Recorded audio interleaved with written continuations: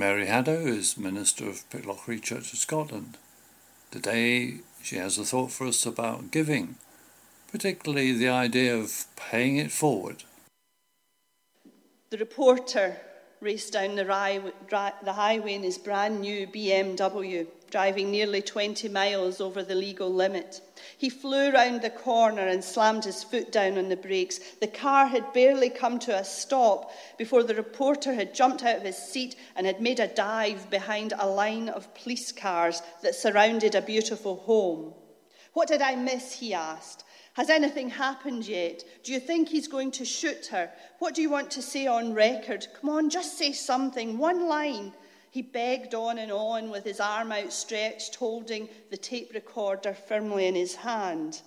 The policemen and women shook their heads in annoyance.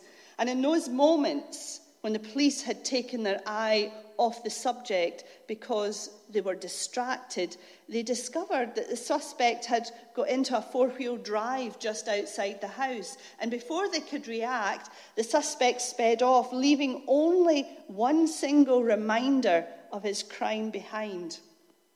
In his frantic quest to escape, he'd run into the reporter's brand new BMW.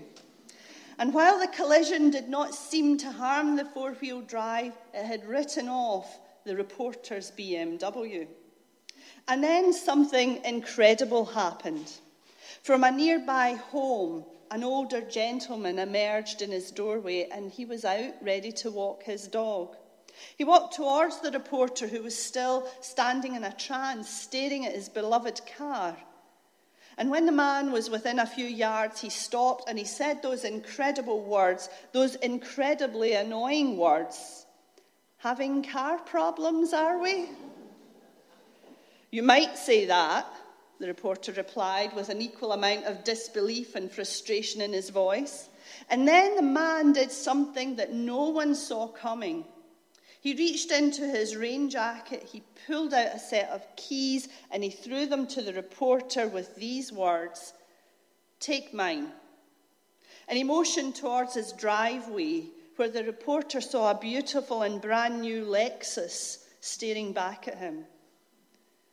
The reporter didn't know what to do. His initial responses were not surprising at all. "What? Are you crazy? Is this some kind of setup, some kind of joke or something? Do you think this is funny?" The man just shook his head back and forth, dismissing the question. He said simply, "Take it, it's yours." And with that, he turned and he began walking away. But the reporter, still not sure what to do, asked the question that each of us would ask in those situations. "Why?" he shouted. "Why?" And when the man heard the question, he paused for just a moment and he turned round and he said just three words that changed the reporter's life. "Pay it forward." It's an odd story, certainly. And if you watch films at all, you might recognize it as a scene from a movie called Pay It Forward. And the story continues with the reporter asking questions of the man, which he initially refused to answer. But eventually he does tell his story. You see, just a month before, the man's daughter had had an asthma attack in the middle of the night, and he'd taken her to the hospital, but there were no nurses and doctors available. They were all so busy dealing with all the other things that were going on round about. And as she sat wheezing, literally gasping for breath, he could find no one to help her. In fact, it seemed like the only person who even noticed the girl was this guy that was sitting across from her. And the father disliked him immediately. He had a gunshot wound. He was covered in tattoos. He was swearing left, right, and centre. Finally, a nurse and a doctor came to take this young man away. And then it happened. He looked at the girl and he did an incredible thing. He said, "No, take the girl first." And before the doctor and the nurse could resist, the man began screaming at them to take the girl. And a moment later, they gave in, and the man's daughter received the medical attention she needed. Now, the father was obviously very grateful, and he tracked the man down later in the night to ask him how he could repay him, and the young man simply replied, "Pay it forward." The reporter could not believe his ears when he heard the story, and sensing a front-page headline, he tracked down the young man to hear his story. And he soon found out that the young man was now serving time in prison for drug dealing. He told the reporter about how he'd been chased by the law before, but he'd been saved by a 60-year-old homeless woman who lived out of her car. She'd helped him in a time of need, and when he asked her what she wanted in return, how she should be repaid, she had said, "Pay it forward." And of course, the reporter used all his resources to track down this homeless woman. And once he found her, she told him about the daughter who had forgiven her. For you see, the woman had been a lifetime alcoholic. Her addiction had caused her to do some horrible things, including being a bad mother to her only child. But one day she told the reporter her daughter found her and said, "Mom, I love you." And those were words that she thought she would never hear. And they changed her life. And when she asked her daughter why she deserved such an undeserved gift and how she could ever repay her, the daughter responded, "Pay it forward." And finally, the reporter thought, I now have come to the beginning of the story. I just have to talk with the daughter and write the story, and my name is made. But when he found the daughter, she told him that she was not the beginning of the story of Pay It Forward, but rather it was her 11-year-old son. He'd come up with the idea for a school social studies project. His assignment had been to change the world. And incredibly enough, when he told his classmates his idea to do 3 amazing acts of love for 3 different people and have them pay the love forward rather than paying back, his classmates had laughed at him. In fact, they'd called him a fool. They'd called him a fool for believing that love could change the world. They called him a fool for believing that justice and caring for people were more important than power and prestige and money. Unfortunately, this is how we have often thought about stewardship, trying to pay God back as if we could, because that payment is so great we simply cannot make it. And more importantly, it's a payment that God does not ask for. Instead, God calls us to pay it forward. Pay God's love forward in a world that really needs to know about Jesus Christ. We've been called to pay it forward, pay God's love forward with our words, with our time, with our energy, and yes, even with our money. Pay it forward. As a people of God set free by the death and resurrection of our Lord Jesus Christ, pay it forward. Giving begins with God, but it shouldn't stop there. I wonder as I wander out under the sky, why Jesus the Savior did come for to die for poor simple people like you and like I wonder as I wander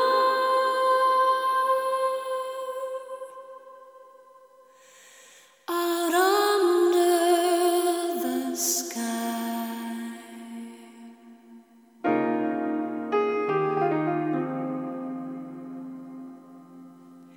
When Mary birthed Jesus, 'twas in a cloud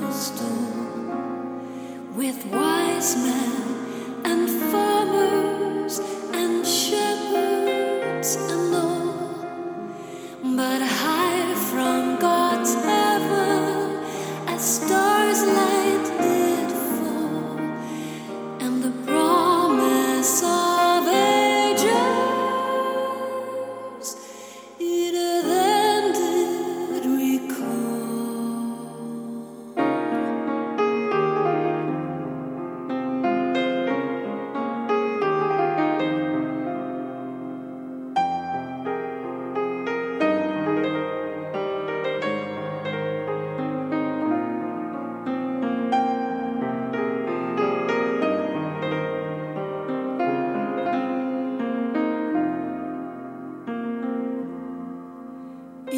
If Jesus had wanted for any wee thing, a star in the sky or a bird on the wing, or all of God's angels in heaven for to sing, he surely could have it,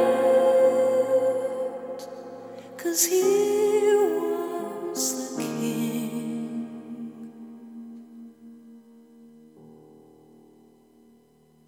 Larry and Judy Gentis have produced a series of talks about Bible characters. Today, Judy tells the story of Mary of Magdala. Jesus has a way of replacing chaos with clarity. I'll begin my story on how he entered into my life and how things have changed since. My name is Mary, from a village called Magdala on the shores of Lake Galilee. Its name means Tower of Fishes, and it certainly is that, because that's the most important part of what is done here. Before I met Jesus, communicating was a problem. So many voices were clamoring to be heard and speak. It was hard to even focus my thoughts, and everything I saw seemed to be confused and jumbled. It felt like I was drowning. I first saw Jesus teaching in Capernaum. When he was finished, he went around the people and laid hands on them, and they were healed. He came towards me.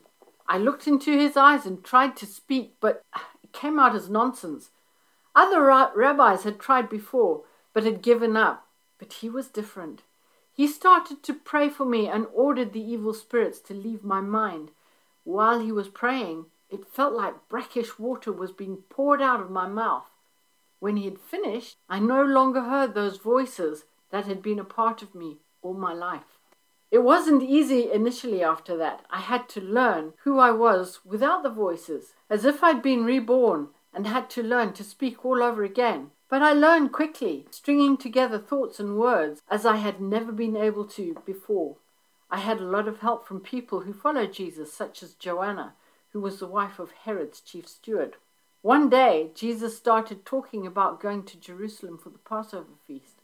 Not only that, but he began to say that he was going to be arrested, killed, and then raised from the dead. I don't think any of us believed it. He surely couldn't mean that and wasn't just going to give himself over. However, he would not be dissuaded from going to the very place which was the most dangerous to him. So I and many others followed him into Jerusalem, and true to his word, it happened just as he said. One of our own group, Judas Iscariot, went to the ruling council and betrayed Jesus for 30 pieces of silver. He gave precise information on where and when Jesus was to have some prayer time after the Passover meal in the garden called Gethsemane, which appropriately means the olive press. I thought surely they wouldn't execute a man who'd done nothing wrong. I was convinced this could not possibly happen. Our spiritual leaders were supposed to represent God. Well, I was wrong. They held a trial. It was nothing but a mockery of justice, complete with liars and perjurers, and deferred the judgment to the Roman Pilate, who really didn't care what happened or to whom, so long as it served their occupation of the land. This Roman condemned Jesus to be crucified, at the same time setting free a convicted murderer named Barabbas. And yes, I was present at the execution with Mary, his mother, among others. It was horrific, watching God's creation kill its creator. What do I mean by that? I had realized that Jesus wasn't just a man, he was God in the form of a man. But that's another story, and maybe I'll tell it another time. Despite my devastation that day, there was still something I could do. I watched them take Jesus down from the cross and followed to see where they would take him, so that I could anoint him with herbs and spices. That was our custom. I was determined that they would not steal his dignity, even though they had robbed him of his life. They took him and placed him in a tomb on Joseph of Arimathea's land. So the next day, early in the morning, I went there with the herbs and spices. But the huge stone had been rolled away from the entrance. I went in and saw 2 men dressed in white, seated on the slab where the body should have been. I had been weeping, and they asked me why. I said to them, because they have taken away my Lord, and I don't know where they have laid him. Then I turned around, and there was another man, who I took to be the gardener, and he asked me, "Woman, why are you weeping? Whom are you seeking?" So I answered him, Sir, if you have carried him away, tell me where you have laid him, and I will take him away. He said, Mary. And suddenly I knew. Rabbi, said I. It was him, Jesus. He was alive. My joy was, well, I just can't describe it. I must have been beside myself, because he then said, Stop clinging to me, for I have not yet ascended to the Father, but go to my brethren and say to them, I ascend to my Father and your Father, and my God and your God. I ran as fast as I could and told the disciples that the Lord had risen from the dead. He was alive, and he had showed himself and spoken to me.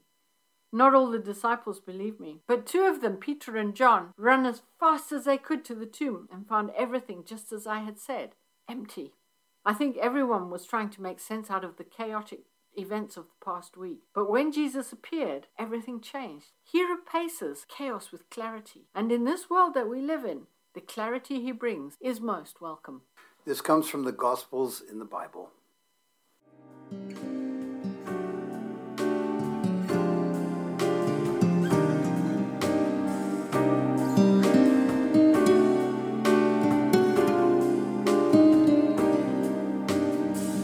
From heaven you came, helpless babe, entered our world, your glory veiled, not to be served but to serve, and give your life that we might live. This is our God, the servant King. He calls us now to follow Him, to bring our lives as a daily offering of worship to the servant King. There in the garden of tears, my heavy load he chose to bear. His heart with sorrow was torn, yet not my will, but yours, he said. This is our God, the servant King. He calls us now to follow Him, to bring our lives as a daily offering of worship to the servant King.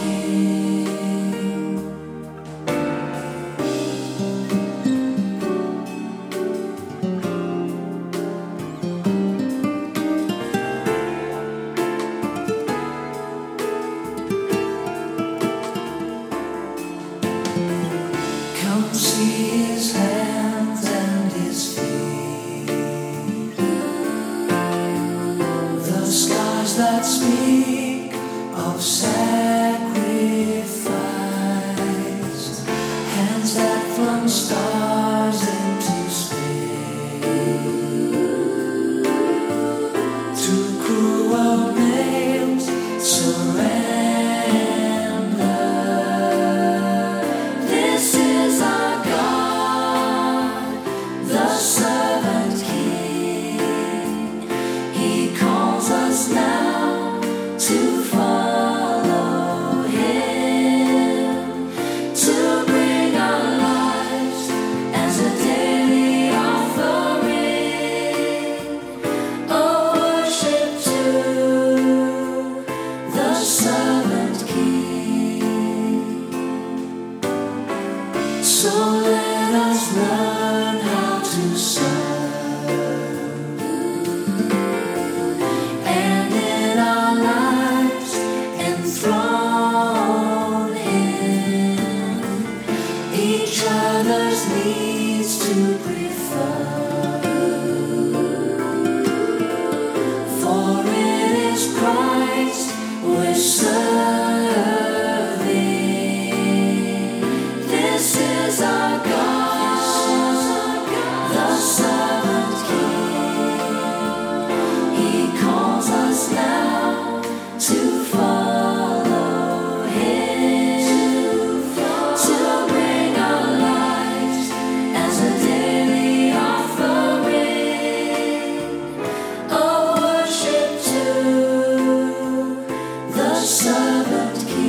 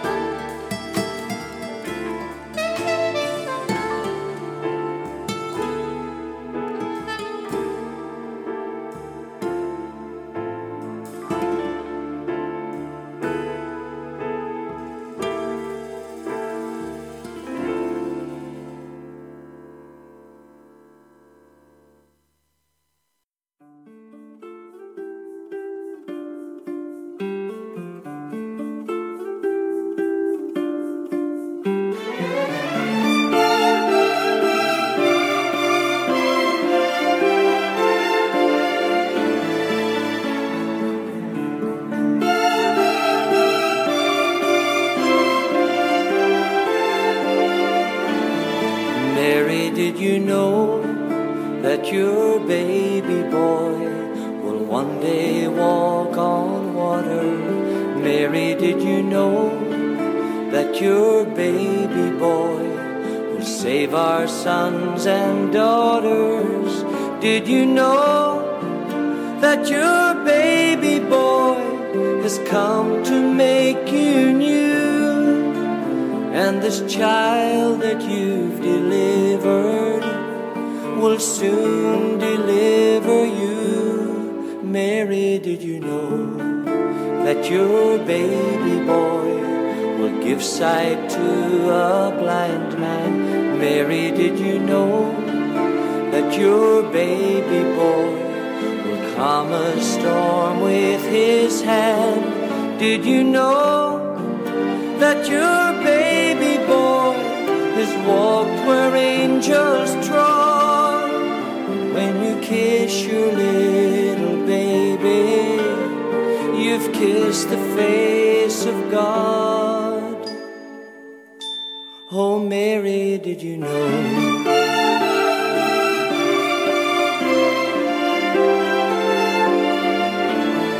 Mary, did you know?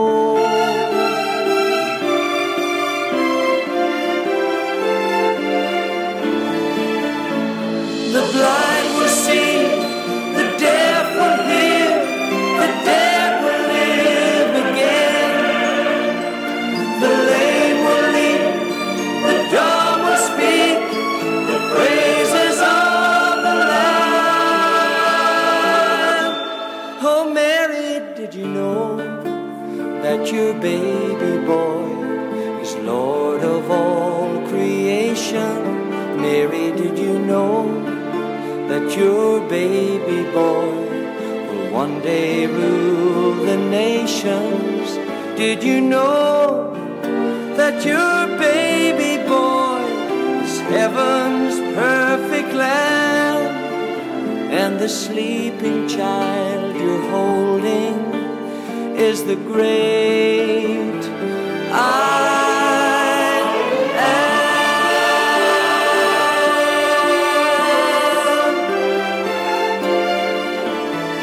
Mary, did you know?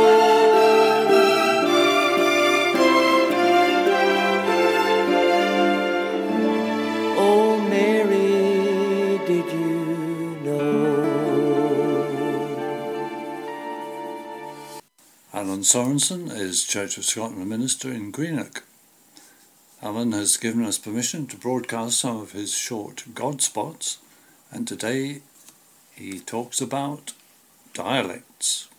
I wonder if you sometimes don't catch every word that I say, 'cause I'm not from around these parts, you know. You may have noticed my accent. Glasgow, through and through. But most areas have got accents and dialects, and I love it all. You know, words that nobody outside that area knows.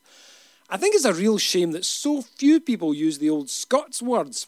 Although I did hear someone talking about stravaiging the internet. I don't know what it means either. Go and ask a very old Highland granny. But language is just exactly the same as faith in God. You either use it every day or it just fades away. Incomprehensible blessings. Toodaloo the new. Jeremy Irons has recorded the Psalms from the authorised version of the Bible. Today we hear Jeremy reading Psalm 127. It's followed by Billy Joel's Lullaby, sung by the Voces 8 and the King's Singers. Except the Lord build the house, they labour in vain that build it. Except the Lord keep the city, the watchman waketh but in vain. It is vain for you to rise up early, to sit up late, to eat the bread of sorrows, for so he giveth his beloved sleep. Lo, children are an heritage of the Lord, and the fruit of the womb is his reward. As arrows are in the hand of a mighty man, so are children of the youth. Happy is the man that hath his quiver full of them. They shall not be ashamed, but they shall speak with the enemies in the gate. Good night, my angel, now it's time to dream. And dream how wonderful your love will be. Someday your child may cry, and if you see me smile, then in your heart there will always be a part of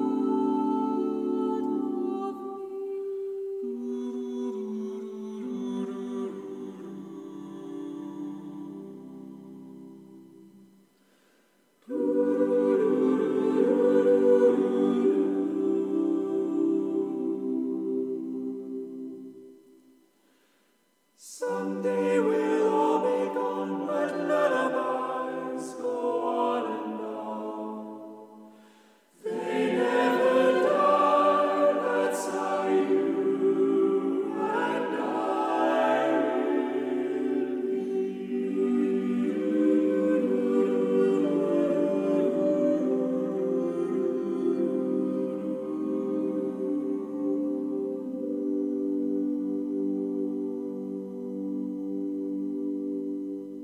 Deirdre Powery spoke at Pitlochry Baptist Church about 3 women.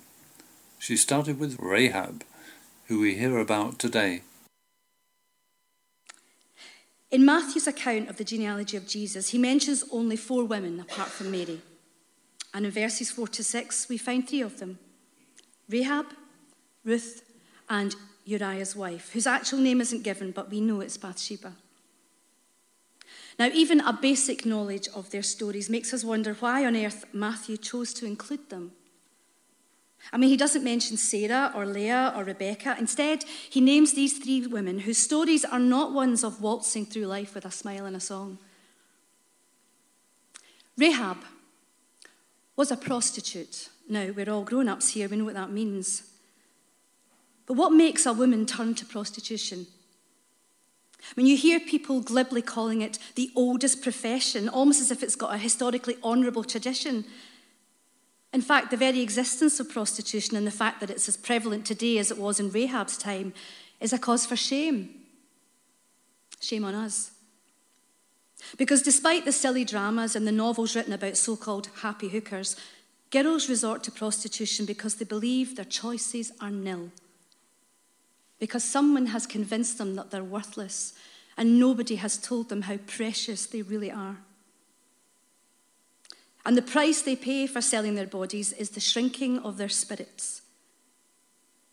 Go to any city in this country and try and find a prostitute who is sober or drug-free or wasn't abused when she was a wee girl.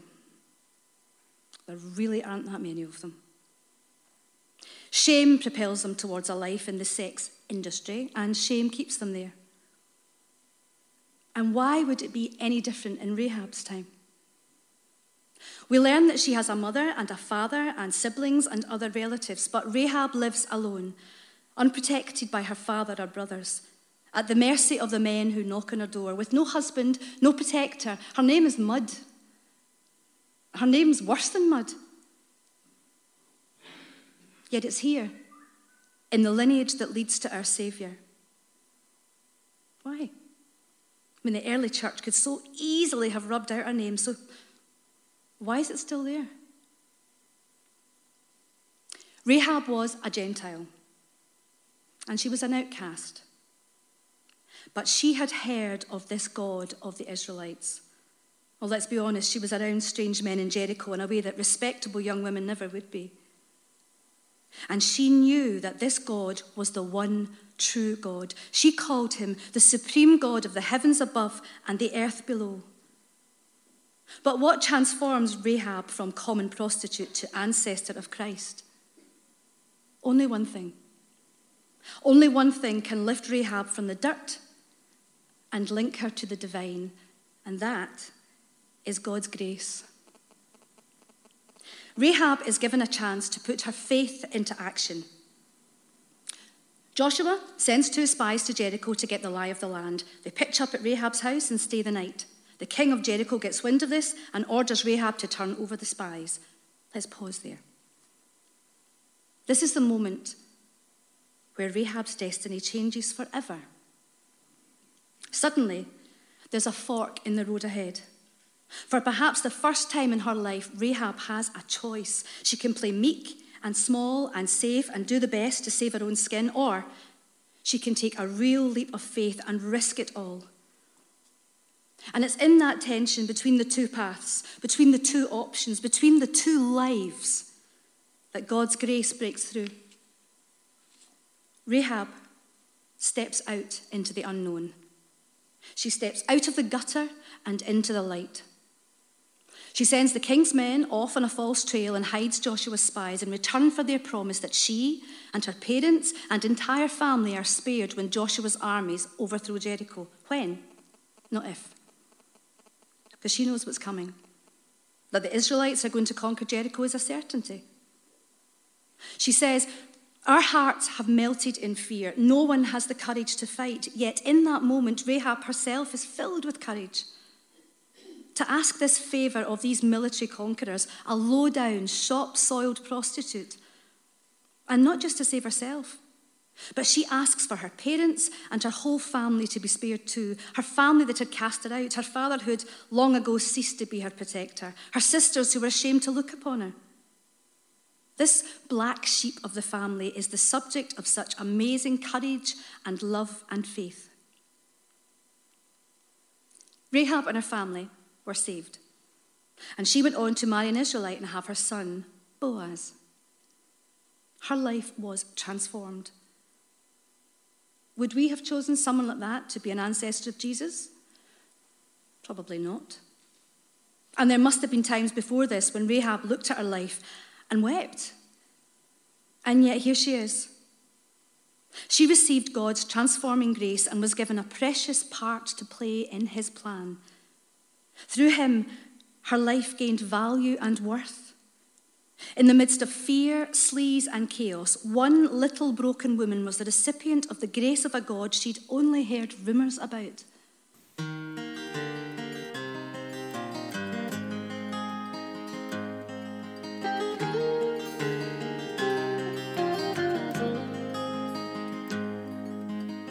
I loved you long before the time your eyes first saw the day, and everything I've done has been to help you on the way. But you took all that you wanted, then at last you took your leave, and traded off a kingdom for the lies that you've believed.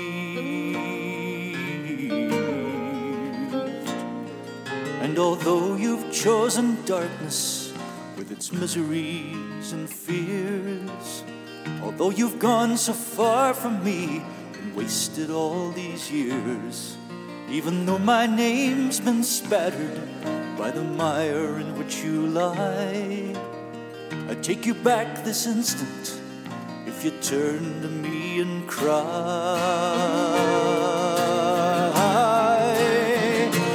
I don't care where you've been sleeping, I don't care who's made your bed.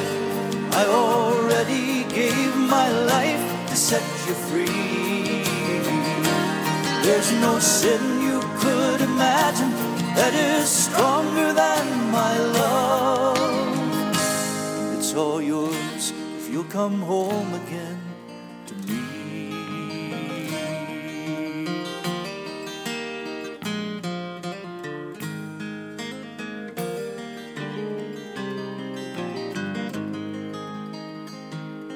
And when you've come back to your senses and you see who's been to blame, remember all the good things that were yours with just my name. And then don't waste another thought before you change the way you're bound. I'll be running out to meet you if you'll only turn around. Just turn around. I don't care where you've been sleeping, I don't care who's made your bed. I already gave my life to set you free. There's no sin you could imagine that is stronger than my love. It's all yours if you come home again to me. I don't care where you've been sleeping, I don't care who's made your bed. I already gave my life to set you free. There's no sin you could imagine that is stronger